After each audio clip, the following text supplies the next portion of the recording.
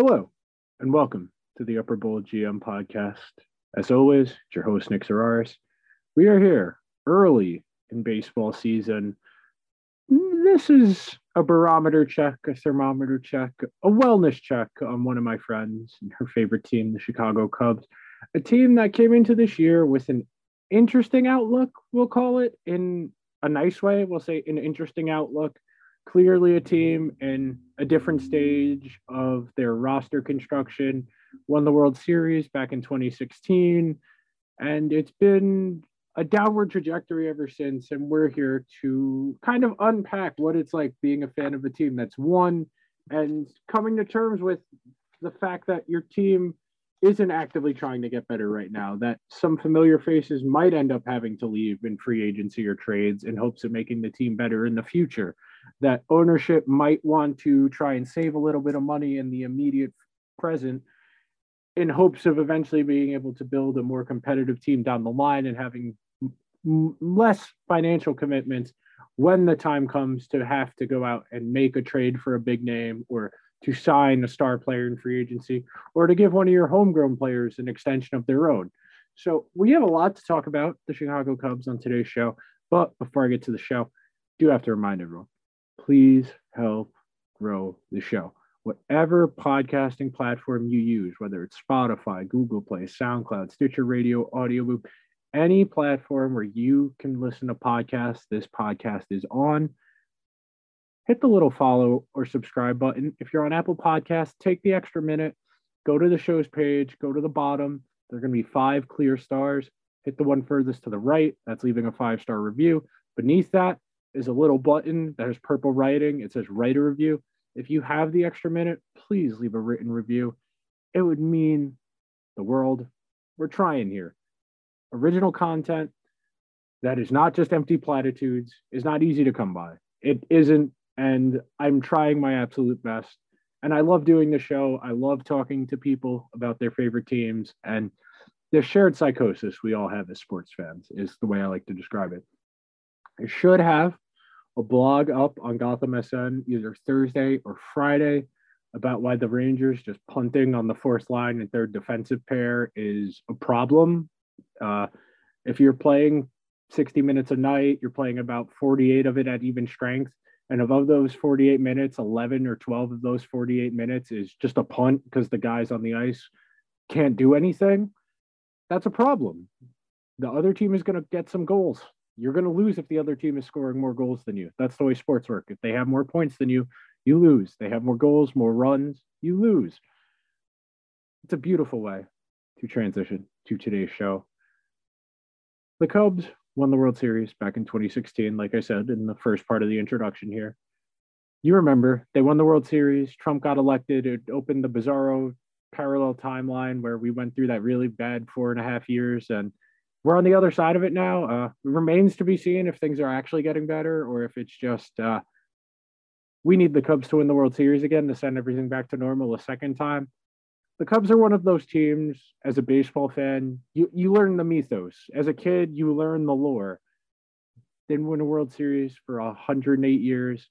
The curse of the Billy Goat, Wrigley Field, Wrigleyville, the lovable losers, the north side of Chicago, go Cubs go, the fly the W flag.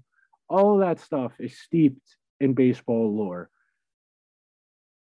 And with that, I will see you guys on the other side of the drop. Here's the 0-1. This is going to be a tough play. Bryant, the Cubs win the World Series. Bryant makes the play. It's over. And the Cubs have finally won it all. And with that, I welcome on one of my very good friends, someone who is living in fear what the Chicago Bears are going to do with the 20th overall pick in tomorrow's NFL draft. One of the hosts of the Basically Baseball podcast. How are we doing, Maddie? I'm good. Actually, that's a lie. The Cubs suck. I'm not good. Between the Cubs and the Bears, you've got a lot on your plate at the moment for impending emotional doom. There's a lot that could go wrong very quickly. I know. I'm in a Cubs group chat and someone said, I'm really putting my faith into Ryan Pace to make me feel better tomorrow. And I was like, oh, what that's really what it's come to. Oh, that poor sweet summer child. He got a mean storm coming. I would not count on Ryan Pace for anything. We're here to talk about the Cubs.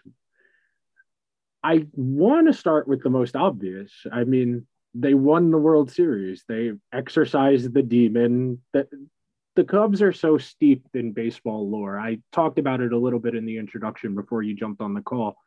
Everybody, when you get into baseball, you learn the history. You learn the important things. That they won the World Series in 1908, the curse of the Billy Goat, the fly the W, being the lovable losers, Harry Carey, the people in the bleachers taking their shirt off, Ferris Bueller's Day Off. You learn all of these things when you're learning about baseball as a kid growing up.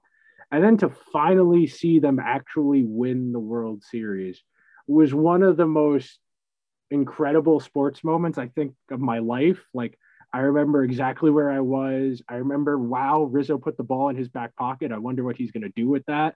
Like, I vividly remember that moment because it's not an exaggeration to say I was waiting my entire life to see it happen.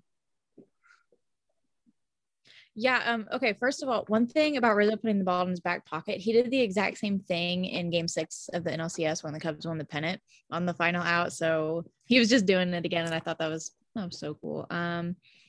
No, you're definitely right. I remember exactly what I was doing, where I was when the Cubs won the World Series. Nick, you know Melissa, don't you? Yes. Okay, I was on FaceTime with her. Seriously, we were watching the game together because my parents had pissed me off. They made me so mad after the Rajai Davis home run.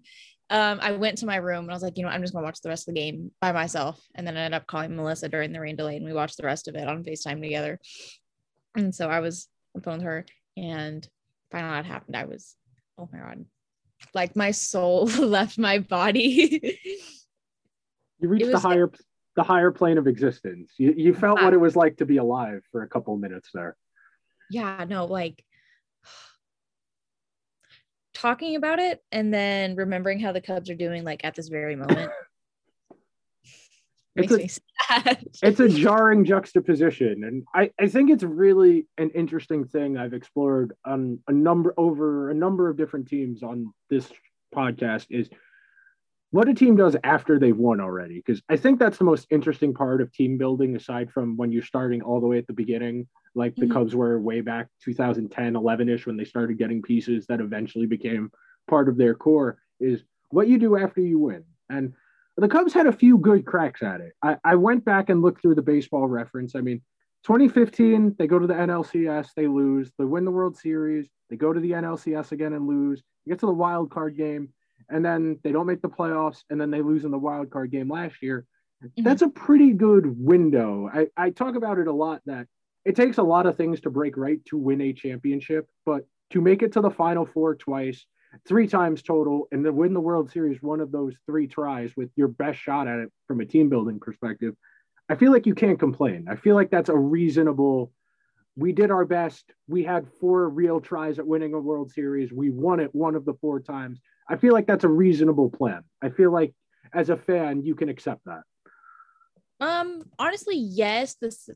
The thing is, like, obviously we wanted more. And with this team, I think we should have had more other than just like one title. Like, I think the thing with our window, like I said, we could have done more with it.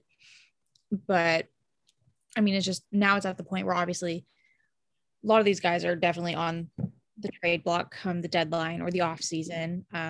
We're just losing so many guys, and it's just time to rebuild, like reevaluate what this team needs to be, because obviously this core has been together for so long and it's just not working out anymore, which sucks. But like I said, I was wanting more out of our competitive window, and I go in, especially like after 2015, I've been going into every season like really optimistic because like I said, this core has essentially been the exact same. So I'm like, this team, I know this team, I know what they can do, but obviously they can't do that anymore. So it's time to move on. It's complicated. That's one of the most difficult things as a sports fan to come to terms with. These guys who have been in your life for years and years, in baseball especially, because it's literally every day for 6.5 months. Every day you come home from work, you come home from school, It's a 1 o'clock on a Sunday. You're home. You have the day off. I'm going to watch baseball. It's one of those things where they become part of your existence. Like when David Wright stopped being able to play baseball, that was like losing a family member. Like it's difficult to understand for people who don't follow sports the way us lunatics do. I can't imagine like being that committed to something that isn't like another person. Like, are you that upset if someone dies on Grey's Anatomy? Like, I just don't get it. Mm-hmm. From someone that like, there's absolutely nothing that like absolutely touches my soul the way sports do. I do have other things that I like totally love. And since you mentioned Grey's, yes, a few Grey's Anatomy deaths have affected me, but I was sad for like 10 minutes and I moved on. But the emotions that I've had being a sports fan, not just a baseball fan, but in general, I mean, I'm a Bears fan. I've gone through a lot. I watched the Double Doing Cabin. It's something that definitely has more of a grab on my mind and on my whole emotions, and it just affects me. And honestly, sports made me the person I am today. I have so many connections through like just being a sports lunatic, like you said. I have such a connection to the sport. In the pecking order, in your pecking order, baseball's first? Yeah, so my pecking order, it's baseball, football, specifically college football, and then NFL. And then I just got into basketball this season. So probably gonna put the NBA, but for college, actually, I don't know. I'm going to KU next year. So I think I have to put college basketball above the NBA if I'm going to be watching the KU basketball games at Allen Fieldhouse. I'm so excited. Yeah, that a nice humble brag. A nice humble brag. You got to get it out of the way. I'm sure you'll. What'd you say? It's a little bit of a humble brag. I'm excited. You should be. That's an awesome life experience. So circling back around baseball wise, what's your earliest memory of the Cubs? My earliest memory of the Cubs was like 2008 when they were playing Dodgers and then LDS. Oh my gosh, how old was I? I was 5 and in kindergarten. I think I just made you feel old, but whatever. That's not the point. No, I was in kindergarten, and I remember wearing a Cub shirt to school when that series was going on, and that's probably one of my earliest memories. What's another one? Other than that, is probably my first Cubs game at Wrigley. I went and saw them play the Brewers in 2011. I met Prince Fielder. He gave me a high five because he was still with the Brewers at that point. I mean, I've been to Wrigley twice, and it's kind of like an out-of-body experience. It's like stepping into a time machine. You're kind of just looking around at everything and being like, wow, this is like being in 100 years ago. This is the weirdest thing. It's like that at Fenway too, where you're just kind of like, I'm in a movie. Like, this doesn't feel like a baseball stadium. What are we doing here? But it's one of the most incredible things. I mean, Wrigley, especially because you got Wrigleyville around it, and you've got the built-in culture of just the dude bros everywhere. As far as the eye can see, just living in the bleachers is the right way to put it, because those people are like laid out, their backs on the metal bleachers that have been laying in the sun all day, passed out drunk, sunburnt to all hell. And it's just one of the great sights that we don't really have in baseball anymore. It's one of the really unique things where Wrigley, Fenway, and Dodger Stadium, I'll say, really still unique baseball stadiums. Oh yeah, for sure. Fenway is on my list. I want to see every stadium, but Fenway is the one that's like really important to me that I go to because it's just so historical and unique. And with a lot of our newer stadiums with teams, whenever they've like rebuilt, like first one that comes to mind, this isn't even a diss at the Cardinals because I hate them, but I mean, like with Busch Stadium, it's not like unique exactly just because it's so new. And I just feel like with that stadium, I get the same experience if I go watch pretty much any other team play. Another stadium I really like Kauffman. I think Kauffman is a really good experience if you're going to watch a baseball game. But other than that, there's really just a few teams that still have stadiums that I think, like, I don't know how to word it, but are unique. They're Yeah, I To completely like agree with you. say, yeah, I wasn't trying to say like unique a ton of times and like repeat myself, but like that's the word I can use because that's just how like how I describe it. I mean, that's one of the things that's special about baseball is that, back in the day, you used to make your lineup around your stadium because every stadium was different. Like the Yankees would always load up their lineup with lefties. The Red Sox would always load up with righties to try and pull the ball off the monster. That was part of the strategy of baseball back in the day when you only had a city block to build your stadium on. And I agree with you. Kauffman, always visually cool. That's on the list. The one that was weirdly good that I actually really liked was Rogers Center. I don't know what the hell they're calling it now, where the Blue Jays play. I don't Is it not still Rogers Center? I thought it was. I don't know. The sponsorship has changed a number of times but yeah, where the Blue Jays play is an interesting stadium because the roof closes, the skyline is so nice, the CN Tower is right there. That was a good experience. And I will say it's kind of a dump now, but Progressive Field is still kind of cool because it's like being in a time machine like the other ones because it's so damn old. That's a stadium from the 40s, and the Indians are not going to get a new stadium because the municipality is just not going to pay for it. That's one of the few unique ones that's still left. Another one that I actually really loved, out of all the ones I've been to, this is my second favorite. I love Coors. I've heard good things. It's so cool, and it's up in the mountains. Like you can see the mountains. And then obviously, maybe it was just the time of year I went, but it wasn't like too hot or anything. Like I went in June and I was like, it's like 60 degrees. Felt awesome. It's on the list. Baseball is one of those things where the stadiums are supposed to be part of the story, part of the experience. And like we've said, it's a shame that they're losing their uniqueness and they're all becoming the same cookie cutter, general, same well-rounded outfield that all ebbs nicely into the middle. Like I wish the Astros would bring back the stupid hill that was in center field most of my childhood. The outfielders would have to run up and then they would always end up falling backward down. Like I remember Jim Edmonds running up it and trying to make a diving catch and it not going particularly well for him. Like weird quirks like that. That's part of the charm. Baseball is a stupid sport and you got to embrace it. Oh, I know. Baseball, literally the fact that anything can happen in baseball and that like the dumbest things can happen. It's kind of why I like it so much. Like just It's true. So circling back, let's start dealing with the emotions of the Cubs in the present day. Mm-hmm. What would you say is the biggest problem with the team right now? Take your time. This is a complicated question. There's probably more than one answer. For the past couple of seasons, like having a consistent offense has been a huge issue for us.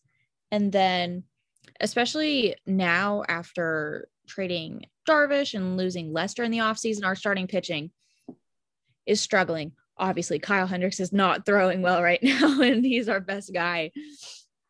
So when even like your best guy is struggling,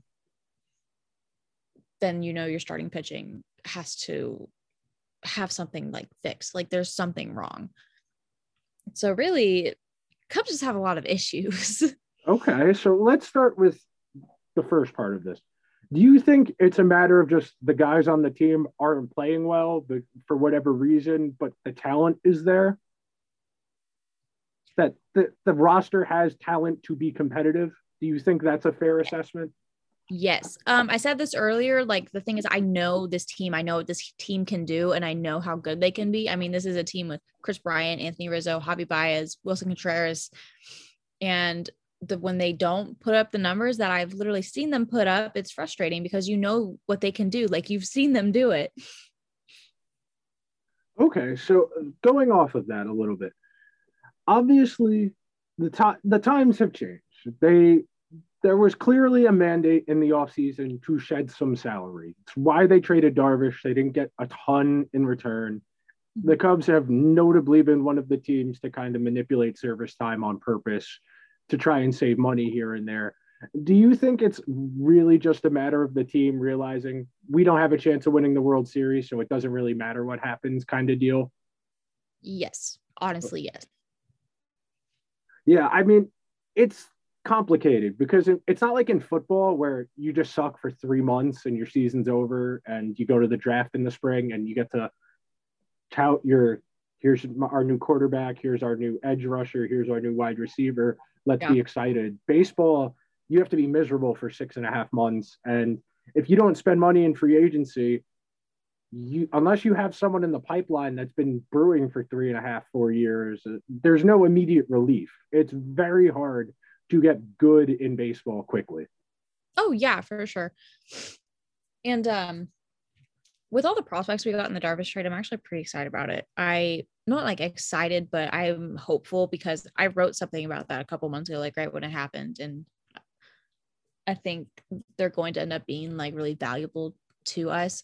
But like you said, you can't just be good in baseball fast, like, and honestly, that's something I kind of like about baseball. The fact that you're not just throwing in these guys straight out of college, like on a professional level, and they get to fully develop on amateur levels through the minor leagues. And honestly, like I said, that's just something I appreciate with baseball. And then from a fan's perspective, going to minor league games is so fun. Yeah. You get to see a lot of guys before they get to come up, and you get to talk to a lot of guys that you probably wouldn't have gotten to talk to if they were in the majors.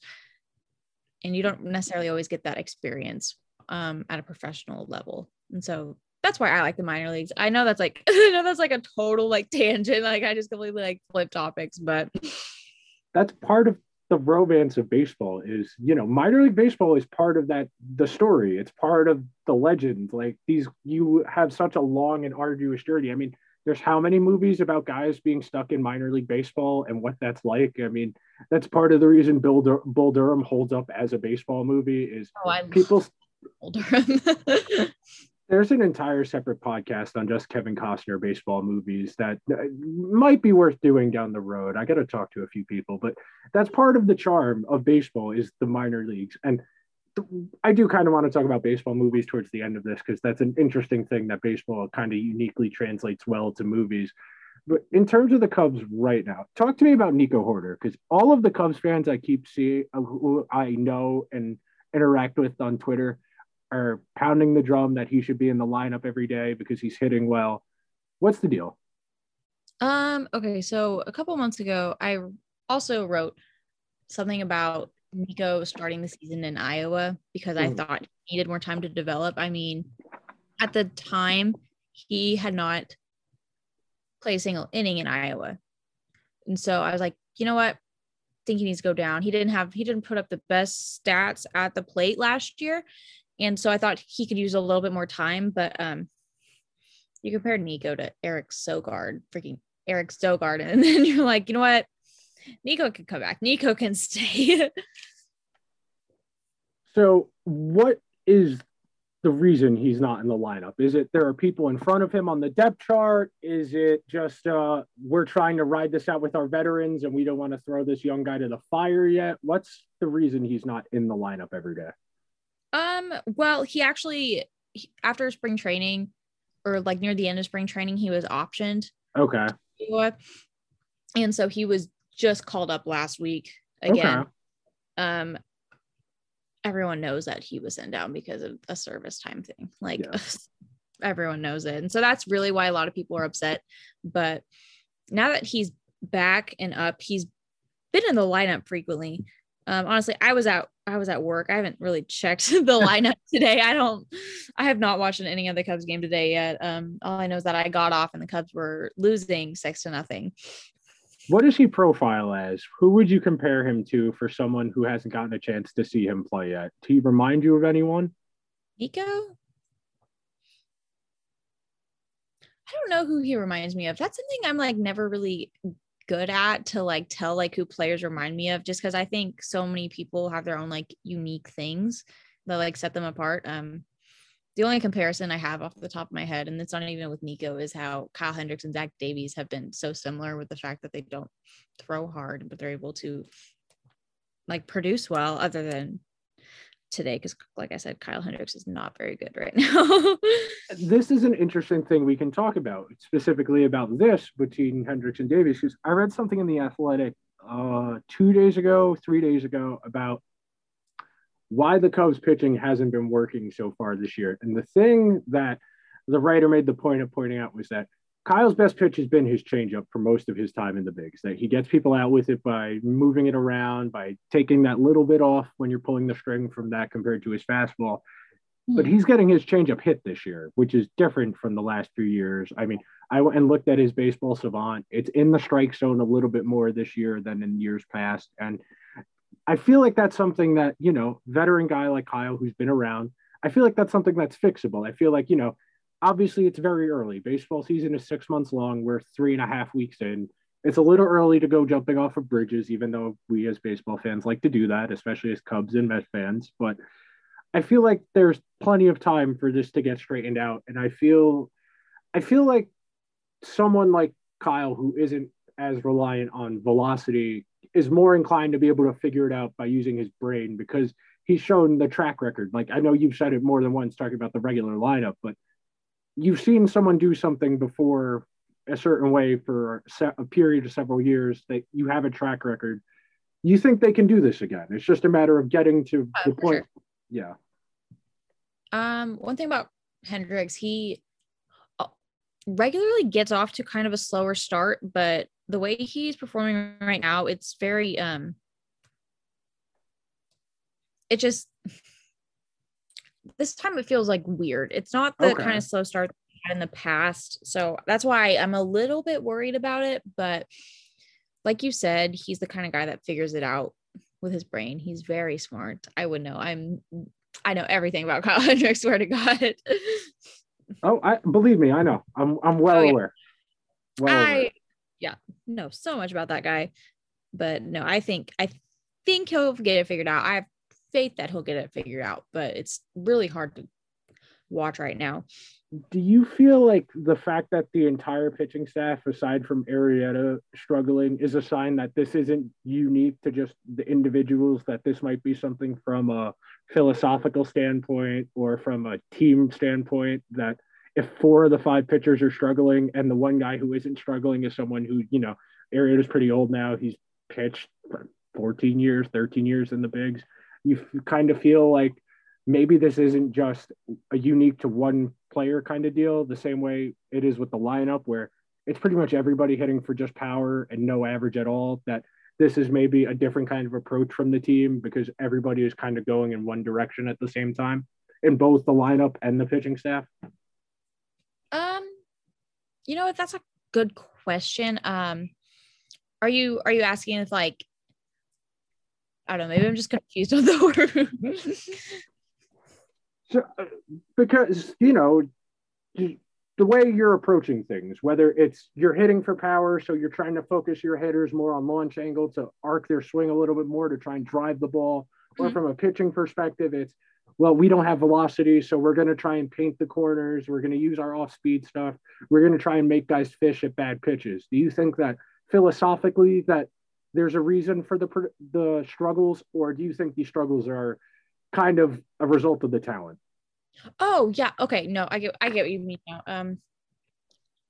Honestly, I really do think it's both, because I think you get, like, I've not played sports, so I really can't speak from an athlete's perspective. You're a journalist. You put the work in. You say you know what you're talking. You know what you're talking about, though. I know. I can't truly get inside the mind of an athlete when I've never been an athlete myself. But the way I would see it is that it is definitely both, and how I personally think that, like, your mind will affect your talent if you you convince yourself, oh, I'm only going to work on, like, painting corners. I'm only going to try to, like, hit for power. And so you put all your focus on those and not, like, any other aspects. And then that's where you start to fall behind on talent. So, like I said, I think it's fair to say that both of those have an effect on the Cubs. Yeah, I mean, because when I look at their lineup has talent. I've said it more than once. Like, if I came into the season with that lineup, I'd feel pretty confident they would at least be competitive. The rotation, it's not great. It definitely leaves a little bit to be desired, but you could figured coming into the season that Kyle would be fine.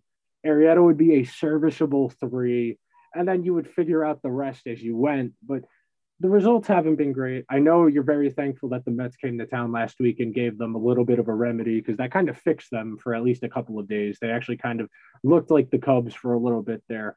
So, talking about the team now, how would you say the team handled the come down from winning the World Series in terms of the talent? Do you feel like they kind of were a little bit accepting of the fact, all right, we won, we can let guys leave, we can trade guys, that kind of deal? Okay, directly after the World Series, like in the 2017 season, I like outside of that, I really do think that the front office was kind of like just content with one. I mean, we lost in the NLCS in 2017, and then they were just kind of like whatever, the biggest move, oh God. Definitely after 2017, I would say the biggest move that the Cubs had was Craig Kimbrel, and that didn't like immediately pay off. He was like notorious for his struggles in his first couple outings as a Cub, but it was rough. But oh yeah, and I mean, and I have so much to say about the Ricketts family. I just have a lot of issues with the Ricketts family. The floor is yours, by all means. Oh my gosh. It's just, they've been so, after 2016, they've just been incompetent, not wanting to spend money to better the team. And in the long run, that's why we're having the issues that we have right now. And it's why, like tying back to what I said much earlier, this has been the exact same core for years and they're not performing anymore. Because Ricketts family they have not been wanting to spend the money to bring anybody in from the outside. And so I just think, I don't know, like I said, they're not my favorite people. They want to keep crying poor when I know they're not. Hey, I mean, like, you are a freaking billionaire. That's one of the things that I've long said is there needs to be a kind of public interest type deal in professional sports where after X number of years, like if you want a new stadium, the public has to be okay with it based on what you've done with the team. Or in the Cubs case, if you want to keep doing what you're doing, you want to own the team. It's not a right. You don't have to own the team. I'm sure there's someone who'd be more than happy to buy the Cubs from the Ricketts family and actually spend money on improving the team as opposed to just using Wrigley Field as a tourist attraction and letting your most famous players age out and letting them leave once they hit free agency, which is a real possibility this offseason, is letting guys who were key parts of the World Series team leave. I mean, it's what? Bryant is a free agent, Rizzo is a free agent, and Javi Baez is a free agent? Yes. Yeah. So you're talking about, three of the most significant players from this era of Cubs history. I mean, that sounds kind of weird to say because we're still in it, but coming to terms with that and just, I don't know how you could look at that in good faith and be like, it's okay if they leave. We'll figure it out. I just don't understand that part of your brain. At some point, don't you care about what the public thinks? Don't you want to like sell out every single game of excitement? Yeah, out of all the guys that we just mentioned that are about to be free agents, the one that is going to hurt the most whenever he leaves is Anthony Rizzo. And the Cubs tried extension talks with him in this past offseason and they couldn't get anything figured out. And it's just frustrating because Anthony Rizzo has been like the heart and soul of the Cubs for years. Yeah. I mean, he just has, like, he is our captain without being our official captain. And so just the fact that we could not try to negotiate an extension for him, it's frustrating because he's done so much for this team. He's given so much and he's not even, I would understand if he was like truly, truly washed up and bad now, but he's not. He's still Anthony Rizzo and he deserves an extension. But the front office not giving a whole lot of like wiggle room with it. Okay. It's upsetting. One question I just thought of while you were talking about that. How much of this do you think the fact that it's Jed Hoyer calling the shots and not Theo anymore? Because it really did seem like for a little while there, the Cubs were inclined to spend a little bit of money because Theo kind of had their ear in decision making. I mean, they gave Jason Hayward like $1 bazillion because Theo was the one giving out contracts at the time. Do you think that's part of this too, that they had Theo and they wanted to go for the World Series, so they were more inclined to spend money? Once Theo left and he took that job in the commissioner's office, do you kind of feel like Jed got the edict, cut salary? If we win, great. If we don't win, it's fine. Figure it out going forward. Do you think that's part of this conversation as well? The general manager being different? In my opinion, I think that perspective from Jed is stuff that he inherited from Theo, like towards the end of time with the Cubs, because I don't know how to word this, but I mean, I think Theo knew that his time was really up with the Cubs, and especially with like everything going on, like I said, not being able to extend these guys, he just kind of wanted to go ahead and get out. And I don't blame him. I'm so thankful for Theo Epstein, by the way. I love Theo Epstein, and literally I was so young when he joined the Cubs front office, but I remember hearing my dad talk about how excited he was. And obviously it paid off in the end. But no, like I said, I definitely think it was something that was inherited like by Theo, like to Jed, with the whole issue of like wanting to spend money and stuff. So if you had your choice, I'm assuming they're going to extend at least one of the three. I assume they're going to keep at least one of Javi, Bryant, and Rizzo. Reasonable to say at least one? You think at least one of them will be on the team come next year? Yeah, I think out of those three, Rizzo's the one that needs to be extended. And I just don't expect the Cubs front office to let all three of them walk away. Mm-hmm. And so, like I said, I think Rizzo's the one that they need to put their focus on. I do not see Bryant staying. Okay. So I've been so big on like trading Bryant as soon as we can. And then Baez, I can see with Javi, I can see it going either way, not gonna lie. Mm-hmm. So I'm not too sure on that one, but I know for a fact Bryant will not be here. And if he is, then well, what do I know? I mean, that's part of the fun of this, is the speculation, the discussion, the sport. What fuels sports talk radio 365 days a year is the fact we care this much that we're worried about something that's 7 months away, like the end of October, around the time of the World Series. I mean, that's part of this fun. In terms of going forward, how optimistic are you that the Cubs will be competitive again relatively soon? And when I say competitive, I just mean a playoff team. I don't mean World Series here. I think the next real competitive window for the Cubs, I honestly say as early as the next like 3 years. Okay. That's just me. I think that's at the end of the day, the Cubs don't need like a full on like just complete rebuild. We just need, there's just a lot of stuff like on the surface that needs to be fixed. And so I think it's reasonable to put 3 years on that. Okay. With some of the guys in the minor leagues, like off the top of my head, Miguel Amaya is going to be up at a decent time. We have Nico up right now, and in the long run, Nico is going to be like a centerpiece of this team. Okay. Along with some other like center, or not the center's not what I'm looking for, but just with some other younger guys like Edward Alzolay is going to be a really crucial part to our rotation. And then obviously we still have Ian Happ. I still consider him a young guy. I know he's been in the majors for a couple of years at this point, but I think Ian is someone that we need to like look into keeping for the long run. Hey, you want to talk about feeling old? I was looking at his baseball reference. Rizzo's been in the league 10 years. I feel ancient. Yeah. Like I remember his first game in the big leagues.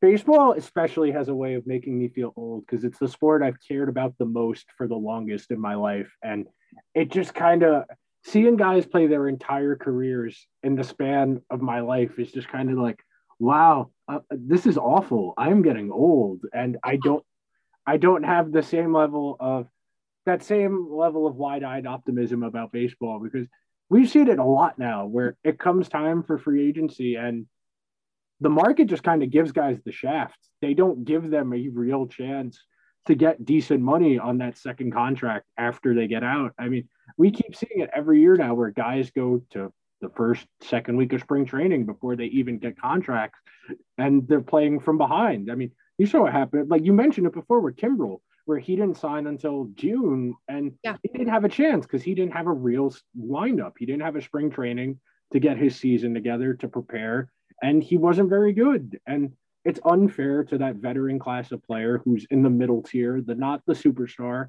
There's always going to be a free agent market for a Bryce Harper, for a Manny Machado. And if someone younger who gets there because the team doesn't tender them for whatever reason, they're going to have a team willing to take a chance on them because they won't be expensive. It's the guy who's going to make between 15 and 20 million that's going to get the shaft and have to take less or only get a 1-year deal. And I feel like baseball has dramatically changed very quickly in the way teams build. And it's kind of rooted out a lot of what makes baseball because there's only like 4 or 5 teams that have a real chance of winning the World Series now. And I feel like that's very different for when I was younger, where there were like 8 or 9 teams every year that I could see an argument for them being very good. Whereas now it's basically just the Padres and Dodgers. And if the Yankees feel like winning, the Yankees. Mm-hmm.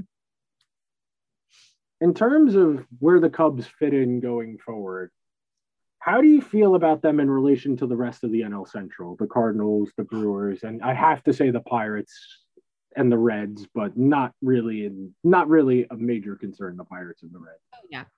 The funny thing about the NL Central, and I know whenever we were talking about the Cubs like window and like when I see them being competitive again, funny thing is the Cubs could easily make the playoffs this year because of the way the NL Central is. Like there is not a great team in the NL Central. Yeah. And so really it's going to be between the Cubs, Brewers, and Cardinals for whoever wins the Central. And then literally all 3 of those teams are going to lose in the first round. So whatever, but no, it's just funny because you asked when I think the Cubs can be like a playoff team again. I'm like, well, I think they can be one now because there's no one really to compete with. I mean, obviously, yes, they are competing, but it's just to see who gets killed by the Padres or the Dodgers. I just mixed up the first letter of both of those words. I did the I mean the Cubs made the playoffs last year by the skin of their teeth. Really, I mean, I don't know how. Their pitching was amazing. That's really it. Darvish was incredible. Oh yeah, no. Like I said, one thing that has been a struggle for the Cubs for the past couple seasons was having a consistent offense. Mm-hmm. So one last thing in this part of the conversation, how different has having Ross as your manager been from having Joe Maddon as your manager in terms of your outlook on the team, how the team is played? Because they're very different people. They're very, very different people. Oh, yeah. I'm always going to be thankful for Joe Maddon in the sense that we won a World Series with Joe Maddon, but definitely towards the end, it was time. Like the team just outgrew him. Okay. And bringing in David Ross, I was real skeptical on David Ross actually because I was like, I don't really know how this is going to work. Like he literally just played with all these guys a couple seasons ago. Now he's in that kind of role, but I still think he has a lot of learning to do. But I really do think the Cubs enjoy having Ross as their manager. I really have enjoyed having Ross as the manager. I think he did a fine job last year. I mean, at the end of the day, he did bring them to the playoffs. Okay, so you said he has a little bit to learn. In terms of learn, do you mean just game management stuff or like lineup decision stuff? What do you feel like he still has to improve on? I would definitely say like just game management. Okay. In terms of like what pitcher to bring in what situation, when to pull someone out, that kind of thing? It's like bullpen management, pitching management. I mean, that was something Maddon had a huge issue with. I mean, I feel like every manager is kind of bad with the bullpen. I mean, no matter what team I talk to, I feel like everyone kind of hates the way their manager uses the bullpen. My Yankee fan friends are losing their mind with Aaron Boone. I know me and my Met fan friends are very skeptical of Miguel Rojas. I know even Every fan hates the way their bullpen gets managed. It's funny, but that because I feel like that's one of those things that even us as non-experts have a better feel for sometimes than what managers actually do. oh yeah, for sure. I feel like at some point common sense needs to be part of the equation. No, I know it's insane how like just there's no critical thinking sometimes at a professional level. It's truly one of the amazing things about professional sports, about how little critical thinking there is from people whose job it is to be professional decision makers. They're just reading off the sheet in front of them. Left-handed pitcher, second time through lineup. Okay, he can pitch to the next batter. And instead of being like, well, he's gotten hit hard the last 3 at bats, maybe we should start thinking about getting him. No, it's fine. The sheet says keep him in. I appreciate analytics. I use Baseball Savant. I like WAR. I like OPS. I like all of these things. These are very helpful. But part of what makes baseball is that instinctual feeling. I know it's very cliche and it's a very baseball movie thing, but the manager having the gut feeling that's part of the thing. That's part of what makes a good manager, is being able to have a feel for these things more often than not. I feel like that's something I could count on when I was watching the Joe Maddon Cubs, that more often than not, he would make the right decision and that would help them win. They were a pretty successful team under his stewardship when the team had a decent roster. Mm-hmm. So you mentioned in that part about Joe Maddon that the team had outgrown him. What do you mean by that? I know that's a difficult question. Honestly, in my opinion, I think sometimes they just outgrow someone's like managing style. Okay. And that's just what I think happened. He'd been around for a couple years at that point, and it was just he didn't have the effect on them the way he did whenever he first got there. And okay. And honestly, like watching the team, I could tell that they weren't like really connecting with Maddon as much as they used to be. So it's hard for me to put into words, but that's pretty much what I mean when I just say that I think the Cubs outgrew him. They just weren't. He just wasn't connecting with the guys as well as he used to. What would you describe Ross's managerial style as? Is he very laid back? Is he a little bit of the rah-rah kind of guy where he's going to bang on his chest and fire the guys up? What kind of manager is he?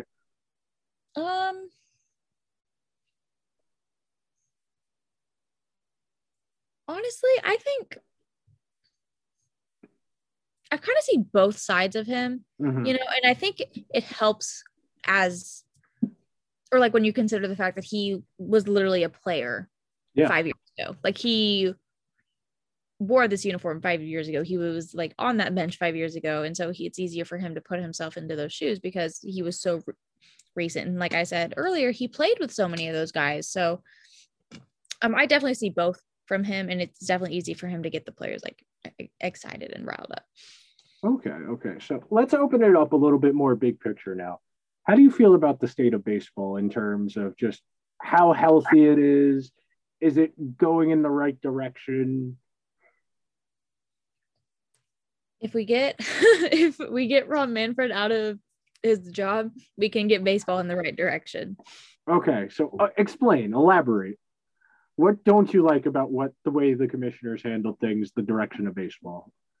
A huge issue I have with not just Rob Manfred, but just like baseball in general, is how they just can't market their stars. Mm-hmm. There's always a discussion going on like, oh, who's the face of baseball? There's not a face of baseball because they can't market anybody. Yeah. You have your opinion on who it is. Like, oh, it's Mike Trout. Oh, it's Tatis Jr. There's not a face because casual fans are not going to know Mike Trout. People that don't know baseball are not going to know who Mike Trout is. I was talking to someone at work the other day, and he was like, yeah, I don't really know baseball. I can only name like 2 people ever, and it's Babe Ruth and Albert Pujols. And I was like, not even like one of the best, like a couple of the best players right now. Like that's just how bad baseball is at marketing. Sorry, what were you saying? No, I was going to say, I will say that Baseball is Back commercial the first week of the season with like every star from all of the big teams was good. That was a way to get recognizable faces in front of people. You had Pete Alonso, you had Acuna, you had Tatis, you had a bunch of faces. And one of the interesting things we're seeing in baseball right now is all of the, I'd say the biggest stars aren't necessarily the absolute best player. I think Mike Trout enjoys the fact he kind of has anonymity, and the Angels are not making the playoffs, so he can just go to Eagles home games every fall. I know he very much enjoys going to Eagles games, and I feel like there's a conscious effort right now from people on our side of the glass who are in sports media to we're really hammering the drum on Tatis, on Acuna. And I think these are very good focal points for baseball because they're both very exciting. They both hit a lot of home runs, which I think is the easiest thing to translate to the casual fan. They hit the ball very far. You should watch them do it. That's a very easy thing to translate to people. They hit the ball very hard and they hit it very far. They're like, cool, awesome. Yeah. If you were in charge of baseball for, let's say, a day, what would be the one thing you would want to do? Just a crazy marketing campaign? Just in every market, there's a baseball team, you'd want to slap the biggest name on that team in a commercial kind of deal? Or would it be a little bit something about the style of the game where I know me and my friends have said for like 3 years now, you can't have the shift no matter what. You got to have two guys on each side of second base. What kind of things would you do as commissioner, Maddie? If I was commissioner for a day, I would implement universal DH. Okay, good answer. And then I would get rid of that stupid runner on second rule and extras. That's a good, I will say, the argument for the runner on second base was the Sunday night baseball game this past week between the Dodgers and Padres, because I was glued to my TV for a solid extra hour because I was like, who's going to win the game? Who's going to win the game? And it went on and on and on. And yes, it's artificial drama. It's fake drama. It's unnecessary. Baseball's supposed to be able to go on forever. That's part of it. But at the same time, when it's at least good teams, I enjoy it because it was very tense. I think that's one thing that baseball is good at, especially, is tense moments. Like playoff baseball, you're just sitting there for 3.5 hours, biting your hand, stressed. I think that's one thing baseball does very well is drama, and it really is stressful. For sure. And maybe I'm in the minority on this one, but I love extra inning baseball games. Yeah. I love free baseball. I love watching long baseball games. I just think it's so cool. Maybe it's just because I really do love baseball. It's not my favorite thing when the Cubs are playing a West Coast team. Yeah. And those games go into extras because the games start at 9:00 my time. But regardless, Oh no, you're in the majority. I was just making a devil's advocate argument because the Dodgers Padres game was fun.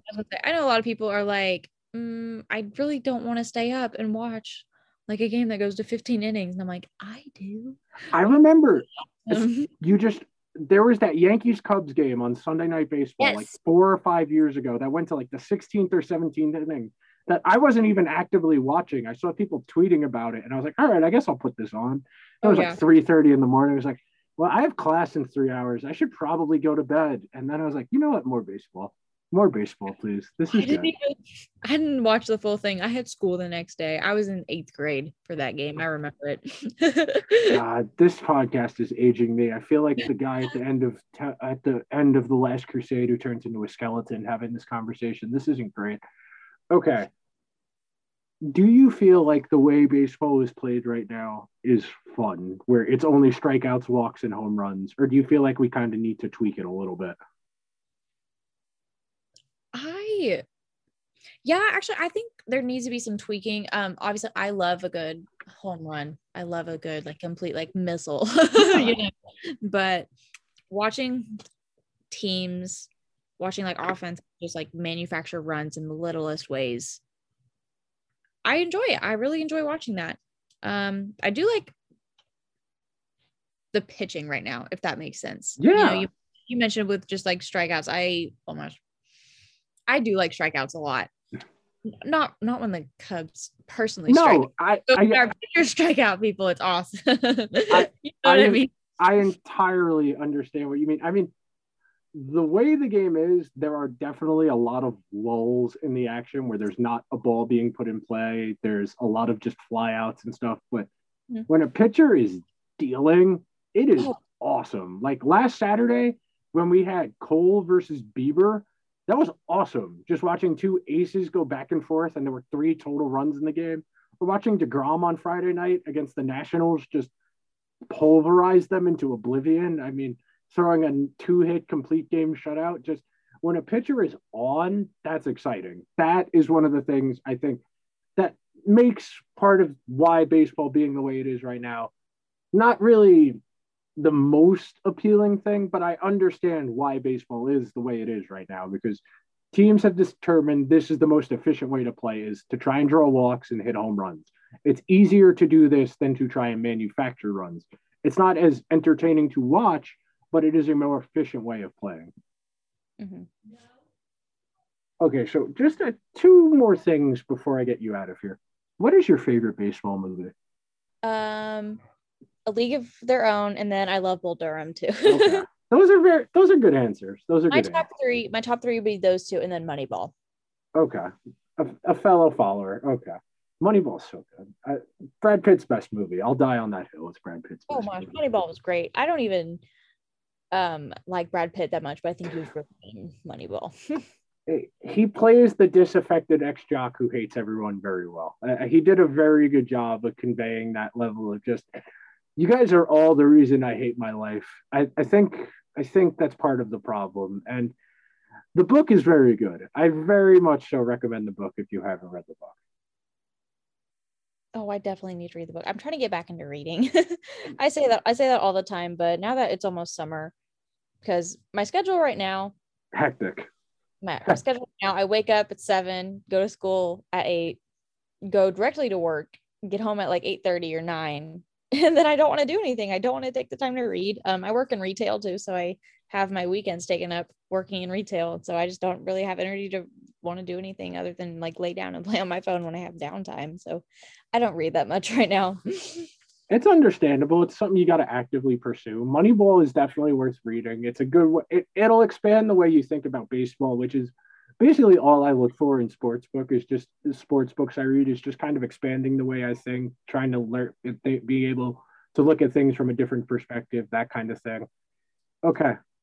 The last question I have for you before I get you out of here. If I had to ask you what place the Cubs finish in the NL Central this year, your answer would be? I said that, okay, I did say this earlier, how I think literally any of the 3 teams I mentioned could win the Central, but if the Cubs don't win the Central, I don't see them finishing any lower than 3rd. Okay. That's a conservative estimation. I think third place is doable. I think the Cubs I don't think they are as bad as they are playing right now. I mean, I've only watched them a handful of times. I watched them most last week because I knew we were doing the show this week, and I wanted to kind of have a clue of what we were talking about and been able to see them with my own eyes. But I definitely feel like there's plenty of room for them to kind of round into form. I mean, they have 5 guys in their lineup hitting lower than 230. I don't expect that to carry on for the entire season. I expect them to hit a little bit better. I expect them to get Nico Hoerner in the lineup a little bit more. He'll hit. They're not as bad as they've played. The rotation needs to straighten out. I think really will go a long way because they'll hit their home runs even if they don't hit for great average. It's just a matter of figuring out 2 to 3 consistent starters. I think that's the biggest key, is getting the pitching staff sorted out. Oh yeah, for sure. And I said this long time ago, like earlier, but a lot of guys are going to be on the trade block, and so that's a thing to take into consideration whenever you try to think how the Cubs are going to finish this season. But I do not see them finishing any lower than 3rd place. That's reasonable. I think in my preseason pool I did with my friends, I had them finishing 2nd to St. Louis, if I remember correctly. I feel like St. Louis is the most talented of the 3 teams, but they're just not very consistent. And right. It's one of those things. Baseball is very weird. Baseball is, I've said it more than once in this episode alone. Weird things happen in baseball. We saw a Cubs team that wasn't particularly good last year win the NL Central because baseball is weird, and that was only 60 games. Over a full season, we'll see what happens. Oh, for sure. Do you want to plug the Basically Baseball podcast a little bit, Maddie, before I get you out of here? Yes. Okay. So we have taken kind of a break right now. We are just a group of students, so it's we have really hectic schedules, and it's been harder for us to get together. But I do have my own podcast with a group of girls. We're just called Basically Baseball, and it's at. You can find us on Twitter at Basically Pod. What's the vibe? What's the vibe of the podcast? Give us a little flavor. Yeah. Total chaos. We're, like I said, we're just a group of students, and we get together, talk about baseball, and it's very easy for us to find like other connections to baseball and what we talk about. Like I know recently we did an episode where we ended up getting on a tangent talking about players' dogs. So it's just super lighthearted. We like to break down what's going on in the baseball world, give our little opinions on it. It's a light vibe. It's fun. We need more fun. I know I kind of get on my high horse and I go through the stats and I get a little bit nerdy on here, but having a nice lighthearted baseball podcast is very nice. It's one of the things that I think younger people in sports media are really doing a good job of that the legacy media isn't doing particularly well, is making sports content easy to engage with, where it's not as serious, it's not as, I don't want to say monotonous because that's not the right word, but that kind of stern voice, where I think that's one of the things that basketball has really done a good job of, that the media, the personalities in media that are big with basketball, is they've made it fun. I think that as people who are in our age bracket get more into those legacy organizations, and we can make things, make podcasts, make videos, make blogs, make columns that are fun, it'll make the sports more accessible to younger people. I think if we want baseball to keep being baseball, we need to incorporate young people more. Oh, for sure. And no, like we both said, Basically Baseball is just super lighthearted. Yes, we do talk about like some of the analytics of baseball, but like I said, we also like to talk about dogs sometimes. It's a good mix. Sorry. It is. No, I had one of my friends come on here like 3 weeks ago, and we've more or less spent an hour and a half talking about why hockey's stupid, how she started making fan cams, and random hockey lore. So, I love fan cams. I love making they're so fun. The Kyle hit fan cam that floats around. Did you make that one? Yeah. I made it. Yeah, the one that floats around. So great. I have two I made, but there's one that I regularly share. Anyway, Stan Kyle Hendricks. Yeah, yes. Thank you so much for coming on, Maddie. Thank you so much for having me. I always have a good time when I'm on here. It's always good to shoot the shit. Maybe we'll talk about Taylor Swift next time. Yes. We can do a whole... I have a feeling she's announcing something tomorrow. I keep seeing those tweets. I'm living in fear. Between the draft, Taylor Swift, there's too much going on. There's way too much going on. I know. 1989 is coming soon. She has Wildest Dreams already re-recorded because it was in like a trailer. Movie. I mean, that's how she chose Love Story. That was in the commercial for that dating app. Thank you again to Maddie for coming on. She'll be back at some point a little bit later on, whether or not the Cubs have had a sell-off or not, or the Cubs have rebounded, or we're just going to bask in the misery of being in 4th or 5th place in the NL Central. That's up to the Cubs. I will see you guys next time.